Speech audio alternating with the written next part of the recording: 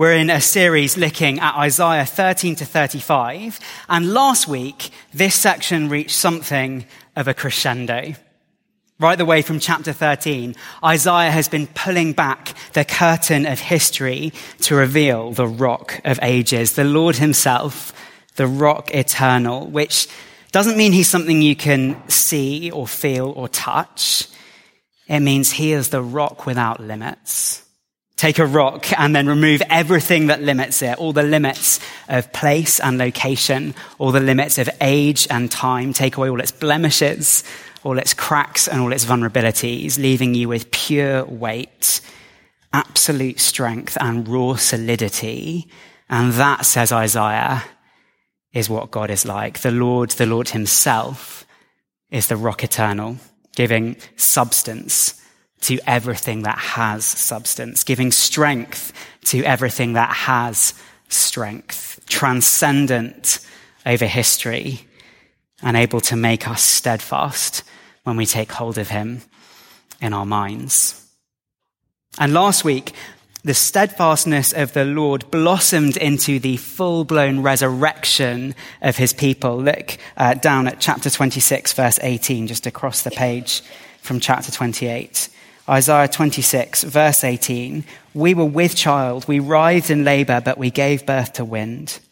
We have not brought salvation to the earth, and the people of the world have not come to life, but your dead will live, Lord.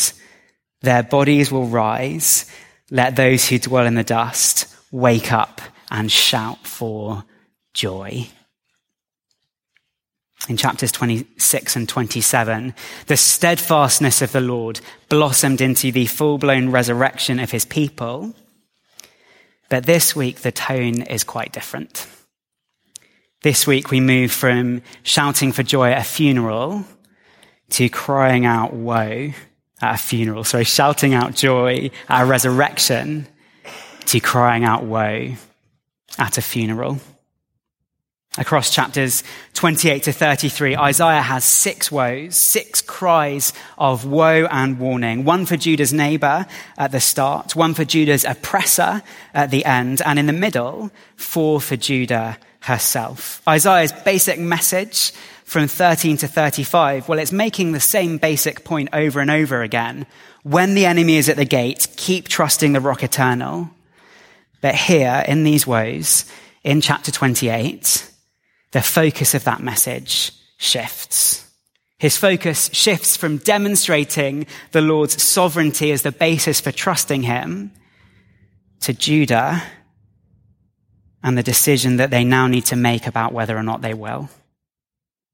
Will they learn to trust the Lord or not?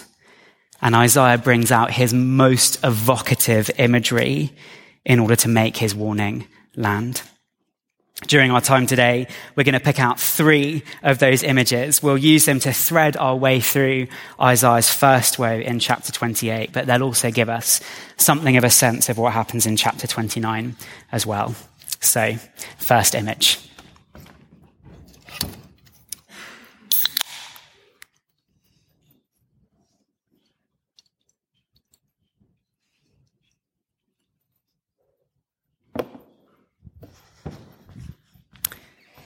First image, the dying wreath on a drunkard's head. Judah's neighbors to the north had long abandoned their trust in the Lord, rejecting their invisible, untouchable God. They had carved out for themselves visible, touchable idols, gods like the rest of the world had, gods that could be seen and gods that could be touched, gods that could be manhandled, and gods that could be adjusted to personal taste, gods that could be smashed into pieces and ground into chalk dust, and gods that should have been smashed into pieces and ground into chalk dust, because any god so small and weak that it can be poked about, moved around and smashed apart, well, that is not a God worthy of worship. Judah's neighbors had long abandoned their trust in the Lord, and it had left them, 28 verse 1, like a drunkard wearing a wreath of dying flowers, overcome by their appetites, intoxicated by their past achievements, slurring and stumbling, lunging and flailing, unable to think clearly or carefully, while everything they once took pride in rotted and died on their heads. Because when you abandon the Rock of Ages, reality doesn't get any less solid or weighty, you just get more blurry-eyed. When you hold the rock eternal in your mind is made steadfast, but if you let go of him, well, you're left dizzy and disoriented in a world that is as weighty as it ever was. Which is why the very real danger for Judah's northern neighbors was that when they were inevitably knocked to the ground, verse 3, they would be unable to get up, they would be trampled underfoot, and they would fade like flowers in a gutter full of sick. It is a pungent image of a nation whose egos are so inflamed with pride that they have lost hold of everything that once gave them dignity. And if we wanted to be a bit provocative, perhaps we could say there is a bit more of Britain in this image than we might like to admit. Young people in Britain today feel anxious and dizzy and disoriented, and maybe that's because this universe is chaotic to its core. Or maybe it's because reality is as solid as it ever was, but British culture is drunk. So intoxicated by things that can be tasted and touched and bought and sold, that we have forgotten that the only dignity Britain ever had came from things that can't be. Things like wisdom and justice and courage and self-sacrifice. If there has ever been anything dignified about British culture, if there has ever been anything dignified about any culture, well, it won't be because of what you can find in that culture's shops or in its museums or on its maps. Its dignity will have come from the values that have invisibly shaped it. And in Britain, those values have been deeply shaped by faith in the God of Christianity, the God that more and more people are abandoning without having found anything solid to take his place. We've thrown God out of politics and education and all of society, thinking that those things are stable enough without his steadying presence. But as a friend of mine once put it, what's the actual logic behind removing God from public life? We are hurtling towards extinction, our consciousness created by blind physical laws and driven by a ruthless desire for food and sex in a world where only the fittest will survive. Therefore, what? Love your neighbor? Look after the poor, the lame, and the vulnerable? Lay down your life for the greater good? A moment's thought will show that those conclusions do not follow from that premise. And in the cold, arid universe of secularism, those conclusions will only ever wither and die like cut flowers on the head of a drunkard. Britain is a nation intoxicated by what we can see and taste and touch, and it has left us sick with secularism. So proud of our achievements that we have abandoned the solid rock on which we built them, enslaved to our most basic appetites, unable to reason clearly, unable to act compassionately, dizzy and disoriented in a world that is as weighty as it ever was, which means the very real danger is that when a hailstorm knocks us over, we will fall to the pavement, we won't be able to get up, and the flowers in which we took pride will be trampled in the gutter. It is not a happy image, although it is at least an explanation that makes good sense of why, for all our past achievements, our culture feels quite so dizzy and anxious. And if things look bleak for Judah's northern neighbours, well, they're about to get far worse for Judah herself. Because the first image was about Judah's neighbour, a dying wreath on a drunkard's head. But the second image is about Judah.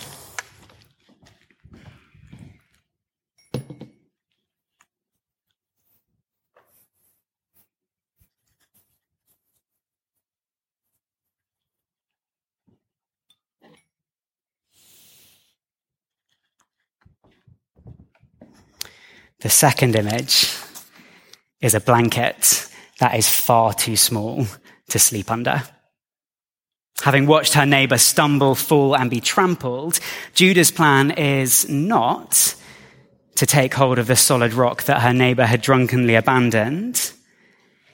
It is to consciously and soberly and deliberately enter a covenant with death, hiding away in falsehoods by taking refuge in lies. We aren't told here what that specifically meant. In Judah's case, we'll come to something of that next week.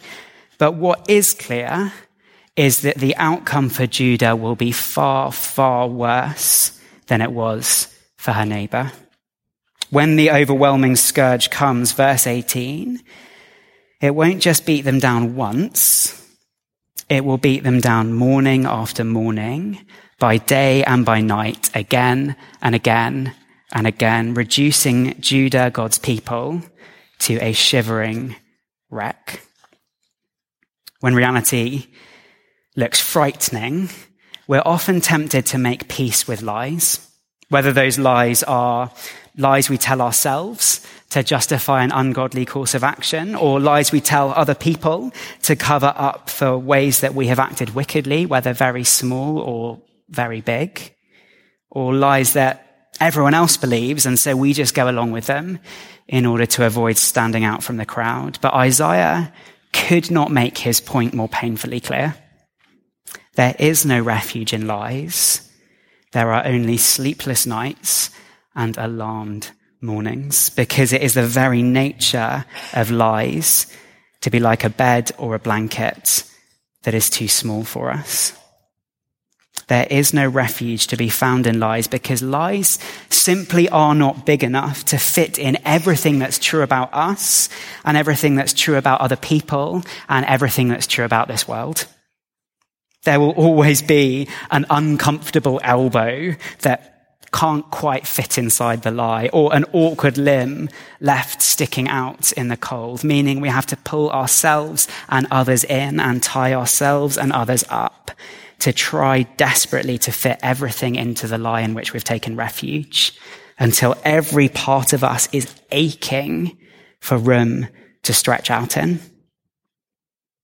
There is no refuge in lies, because it is the very nature of lies to be too small for us, and bedding down in them will leave us crooked and shivering and sore.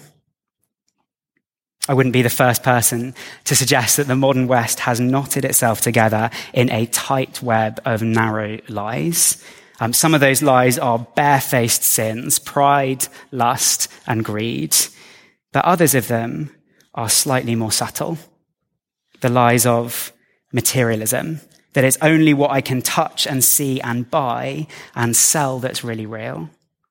Or the lies of secularism, that what I can see and touch and buy and sell is stable enough to build a whole society on. Or the lies of liberalism, that society and education and culture and even healthcare should be oriented around maximizing my individual choices and my ability to express my own personal truth. Or the lies of progressivism, that all those other lies will come true in a glorious future if only we will dishonor our fathers and mothers. These lies may look cozy and comfortable, but the truth is they are too small to fit a whole human being. And there is a stark warning here for God's people. There is a stark warning for the Western church No matter how comfortable these lies look, or how scary the world may seem, or how big the sin is that we desperately want to cover up, we will not be protected by making peace with lies. And if we try to, well, we will have to lie down in the bed we have made for ourselves, which will become for us one long waking nightmare. If we cannot resist lies today, we will only be weaker and worse at resisting them tomorrow, and will be condemned to a future that isn't big enough to stretch out in. First image, the dying wreath on a drunkard's head. Second image, the blanket that's too small to sleep under. Third image.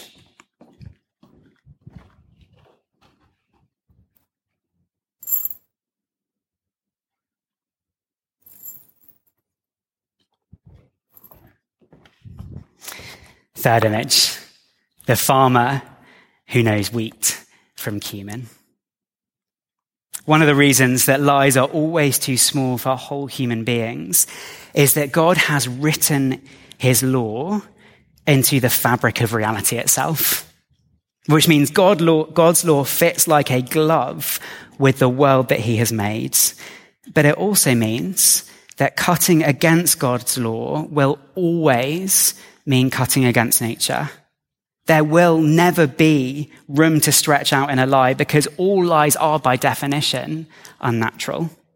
And for proof of that, Isaiah points us to a farmyard because farmers know that God has written his law into nature. Farmers know that there is a right way to plough, there is a right way to sow, and there is a right way to thresh. And farmers learn that right way to plough and sow and thresh by paying attention to the truth about nature, the truth about the particular crops that they are planting and how each of those crops grows.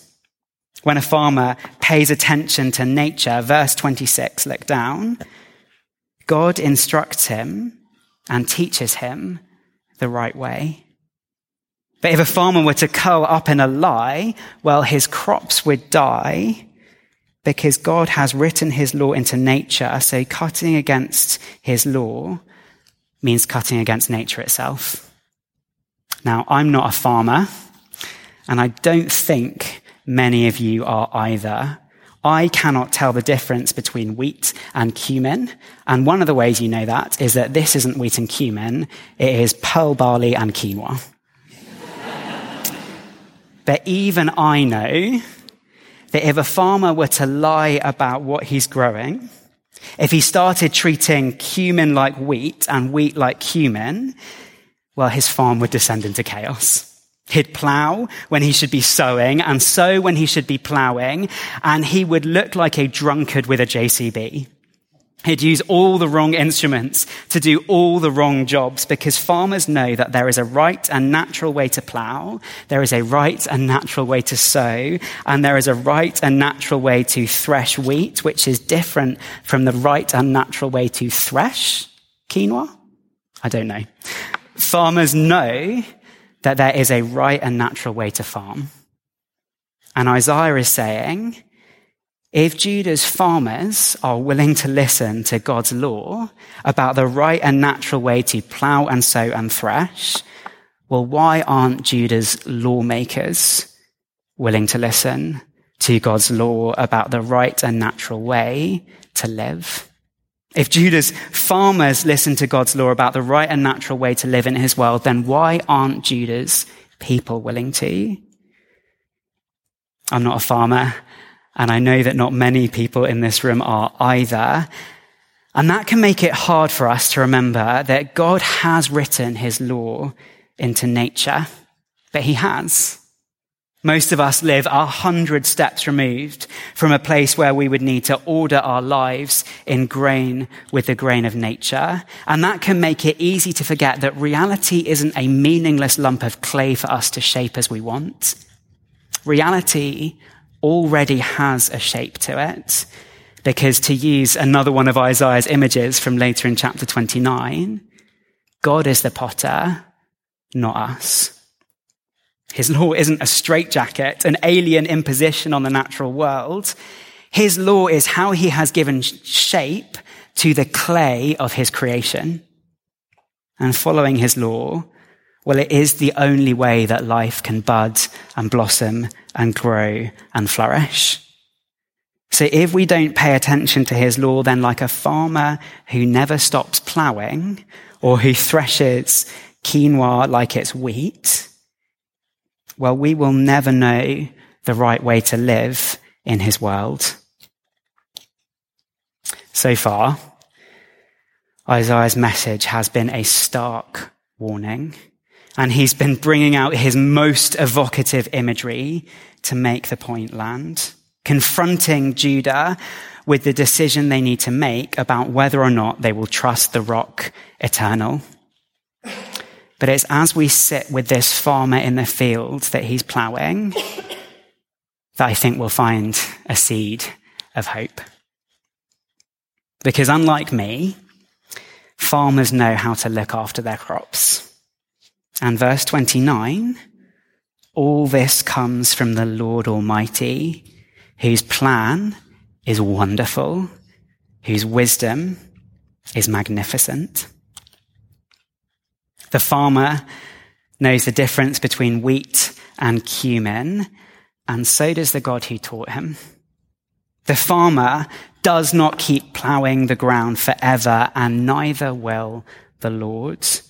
God has written his law into nature to tell us something about himself, and the fact that ploughing only lasts for a season is God's way of saying something to Judah and to us about how long the ploughing of his people will last.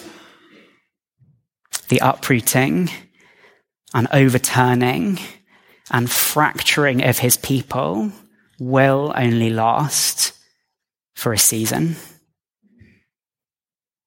And it will probably be very uncomfortable, but it will only last for a season. A day will come when God will gather in what he has sown, and on that day he will harvest in a way that is appropriate to what he gathers. If farmers don't plough forever, then God won't either. And if farmers know the difference between cumin and wheat, you can be sure that God really does know the difference between people who have put their trust in him and people who haven't. And he will not ignore that difference, even if it seems so very small that the untrained eye wouldn't even notice it. It is uncomfortable to be ploughed, but that was the season in which Judah was about to find herself. And whether we look at politics or technology or culture or healthcare, whether we look at AI or VR or the BBC or the C of E, well, it seems to me that at the moment we may be moving into a similar season. A season of fracturing and overturning, a season where the earth is being broken up, a season where what seemed like solid ground gets regularly torn apart, a season in which we seem to find ourselves uprooted again and again and again. Well, if that's true, if that resonates with your experience, sit in the farmer's field and take hope from the soil. Because if we are entering a season of ploughing, it will not be comfortable, but it will not last forever. It will not be comfortable, but God knows what he's doing. And if we find ourselves pressed down into the soil, then while we're down there, let's learn something about the wisdom that God has written into his earth. It will not be comfortable, but it will not last forever. God knows what he's doing. And verse 16, he has given us a cornerstone to which we can cling. It's a famous verse. It is a beautiful verse, and it's a verse given to God's people for seasons like the one Judah was in. Seasons like the one we might be in. Seasons in which God's people are being ploughed. Look at it with me in verse 16. See, I lay a stone in Zion, a tested stone, a precious cornerstone for a sure foundation. The one who relies on it will never be stricken with panic. In seasons of ploughing and fracturing and overturning and uprooting, it can be very hard to know what's solid enough to trust. But friends, Jesus Christ is the same yesterday, today, and forever. He is a sure foundation, a tested and precious cornerstone, and he is solid enough for you to build your whole life on. He doesn't shake. He cannot be uprooted. And he is not dizzy or confused. His teaching is warm enough to wrap yourself in, and his words are big enough to stretch out in, because his wisdom never fades. So all souls, if you feel shaky or unstable, cling to Jesus. If you feel dizzy or disoriented, cling to Jesus.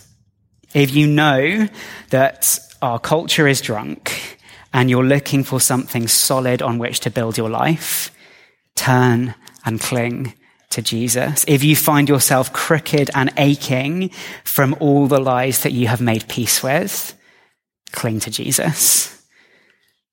And if you don't know whether you can face this season that we may be entering, turn and cling to Jesus. It may be that the world is about to get much, much more confusing. But Jesus isn't going anywhere. And he was given to us for seasons exactly like this one. As the band come up, why don't I pray for us before we sing?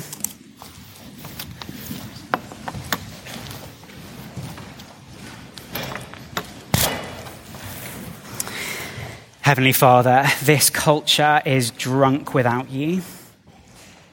And we are so often tempted to try to take refuge in lies as a result. You've taught farmers how to farm, and we pray, would you teach us like you taught them? Would you teach us how to live in the world that you have made? Thank you that you have given us Jesus for just such a season as this one. We pray, would you keep us clinging to him? If we pray it in your mighty name, amen.